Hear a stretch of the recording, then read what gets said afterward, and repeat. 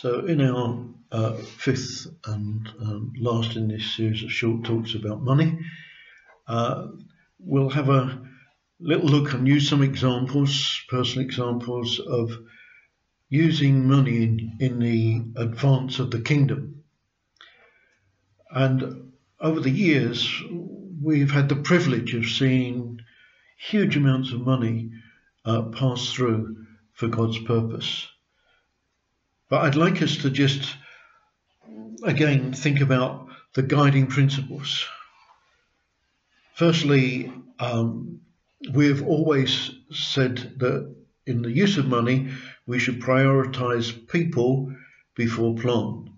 No point in having a great building but not having people that are released to serve and care for the people. So people before plant, whether it's buildings or equipment, has been very important. Sometimes see church groups struggling because they're paying for a building, which is very nice, but they are very limited in the resources they've got to supply the other needs of people rather than just somewhere to meet. Then paying our way, being responsible. This is not determined by need. It's determined by what is right. If we ask somebody to do something, to perform a service, to go somewhere, to use their vehicle in the purpose of something, to actually be expecting, ready, willing to pay for that.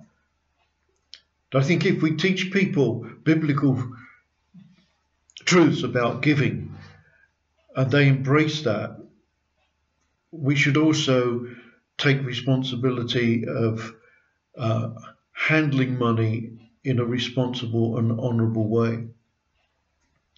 So another principle, of course, hardly goes without saying, is absolute honesty.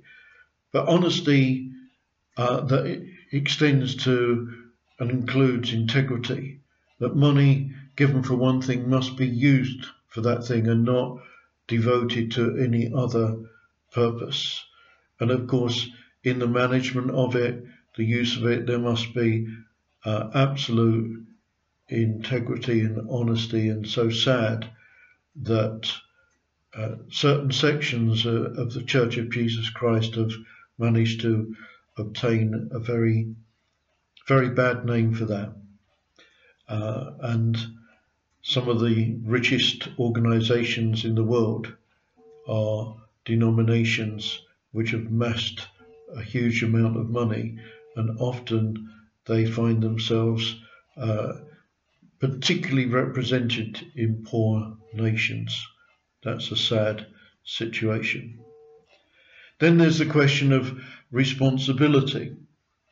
We have brethren who are tradespeople in our church. If I ask one of them to come and do a plumbing job for me, I expect to pay him. I don't expect him to do it for nothing because he's a brother. If he chooses that he wants to do that, I'm not going to prevent him the opportunity. But primarily, my expectation, if I ask for a builder to come and build something, it will be to pay him and to pay him the appropriate rate. Then, of course, it's our joy, always as God directs, and only as God directs, to meet needs and to be part of God's provision in that supply. And of course, in all our giving, it must be hearing God.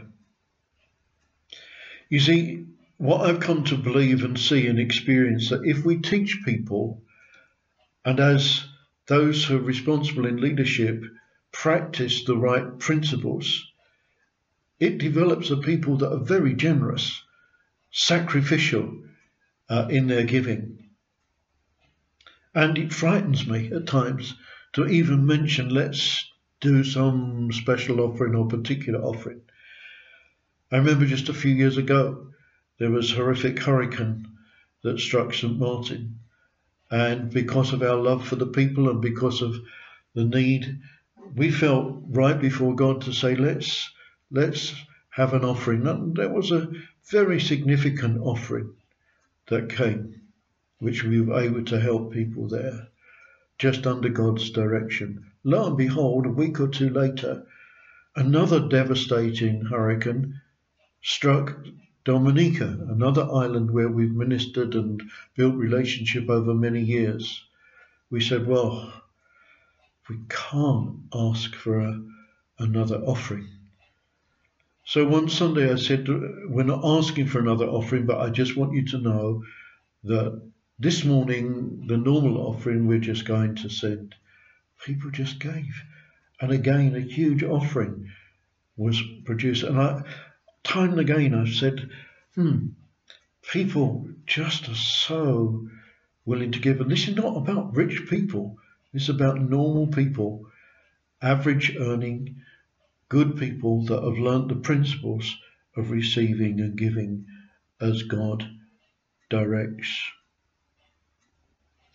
So over the years, as I say, we've seen lots of monies pass through and used for his purpose. Then, of course, there came a time where God said, take 10% of the money and set it aside for the purpose that I'm going to give you to you, and it's not to be used in the church or to pay visiting minister or anything like that. And subsequently, he increased that after a period of time, a number of years, to take 20%. And we have done and have always done that, and we never use it for anything outside of what he has instructed us. And actually, that was the beginning of the formation of Network, just those years ago. But you see, at that time, God also showed us some interesting things. First of all, that we weren't to be a missionary organisation.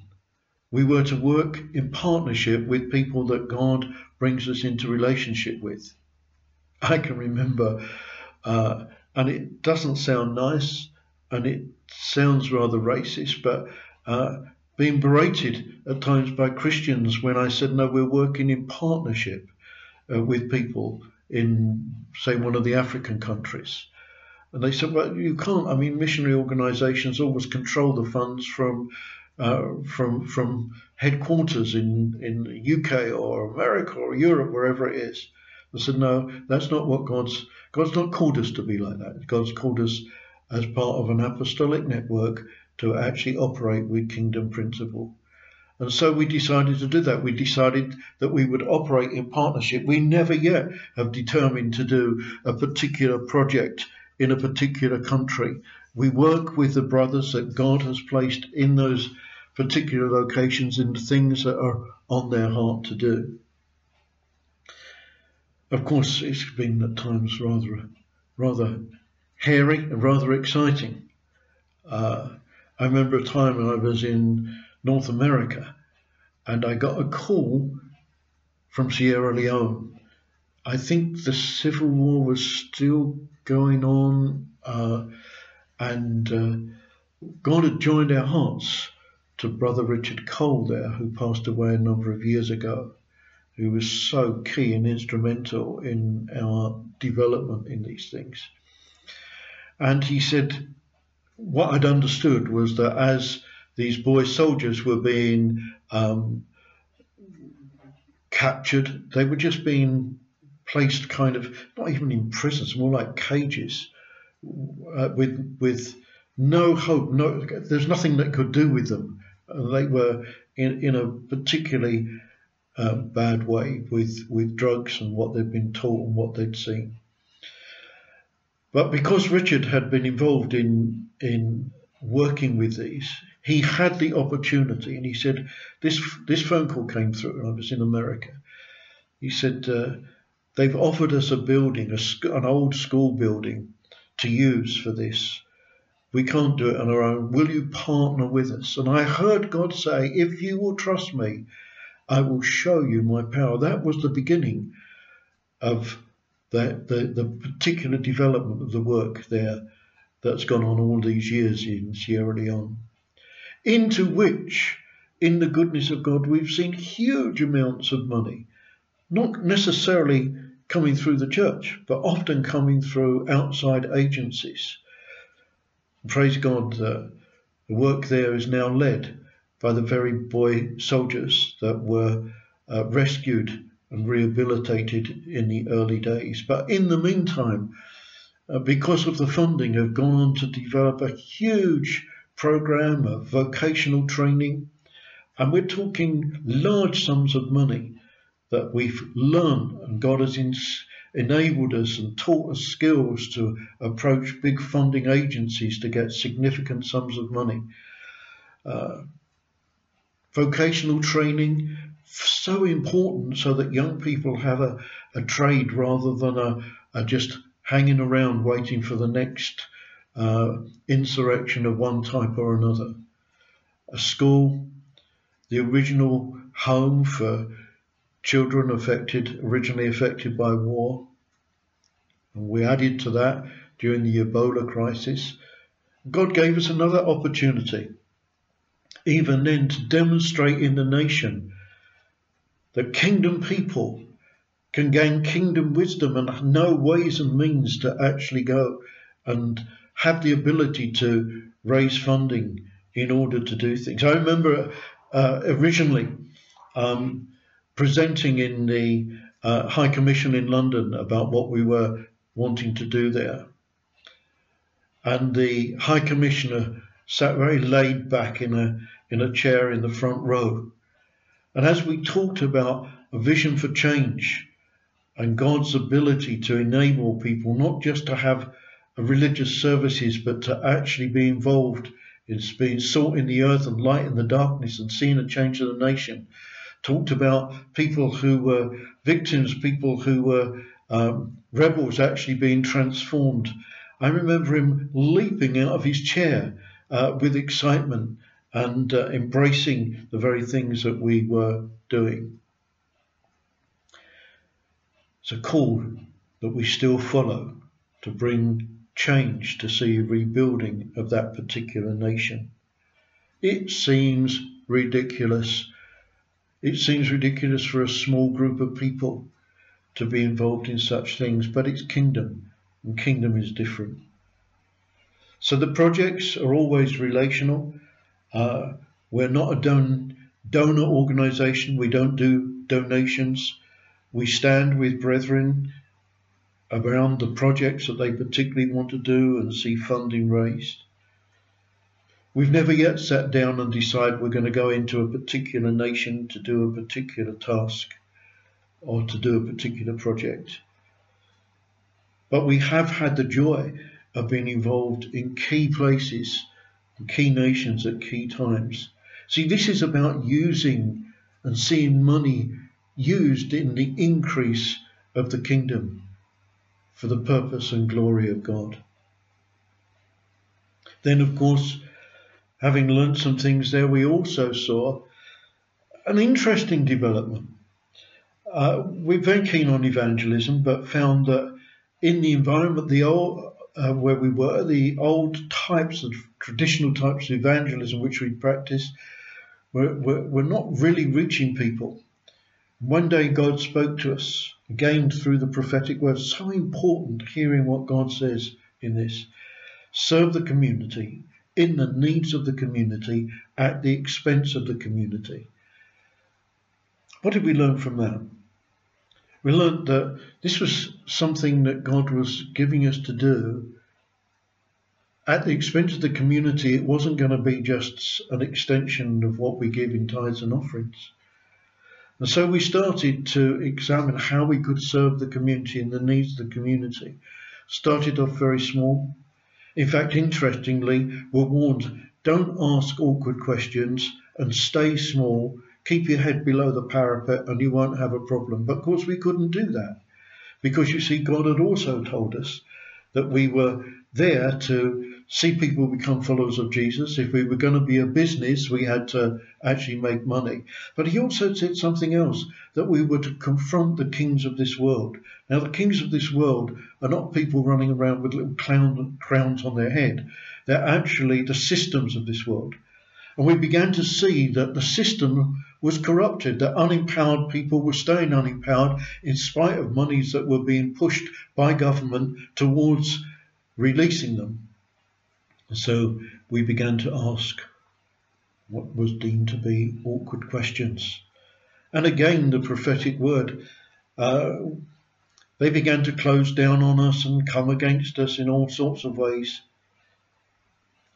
And then we realised that there was a contract that we'd been given that they were cancelling. In my sort of natural state, was feeling, okay, that's fine, we can really go to town on this one, we can battle this one. And I was on the other side of the world at the time, and time difference didn't make communication easy, but I heard God say, stand still and see the salvation of the Lord. And so we did. We did nothing. We let them do whatever they were doing. Amazingly, God, within about 18 months, gave us so much business, so much funding, that we were able to actually sub-business to the very people that were trying to wipe us off the face of the earth. So over the last 20 years, we've seen over £60 million come into this borough where we are, for the good of this borough and for the work we're doing here. We're involved in very many projects. We're involved across the whole of the country with our Faith Action, where we're financed by government to help faith-based organisations engage in serving in the community. We're bringing, by the grace of God, salt and light, actually being what God calls us to be. You know, even today, in amidst all this awful virus thing that's going on, we're still taking a key role in serving in the community and demonstrating what God is really like, that God is one who cares, God who is one that engages. And we've had now the opportunity and gained the recognition by serving and using monies in the purpose of God to actually demonstrate what the kingdom of God is really like.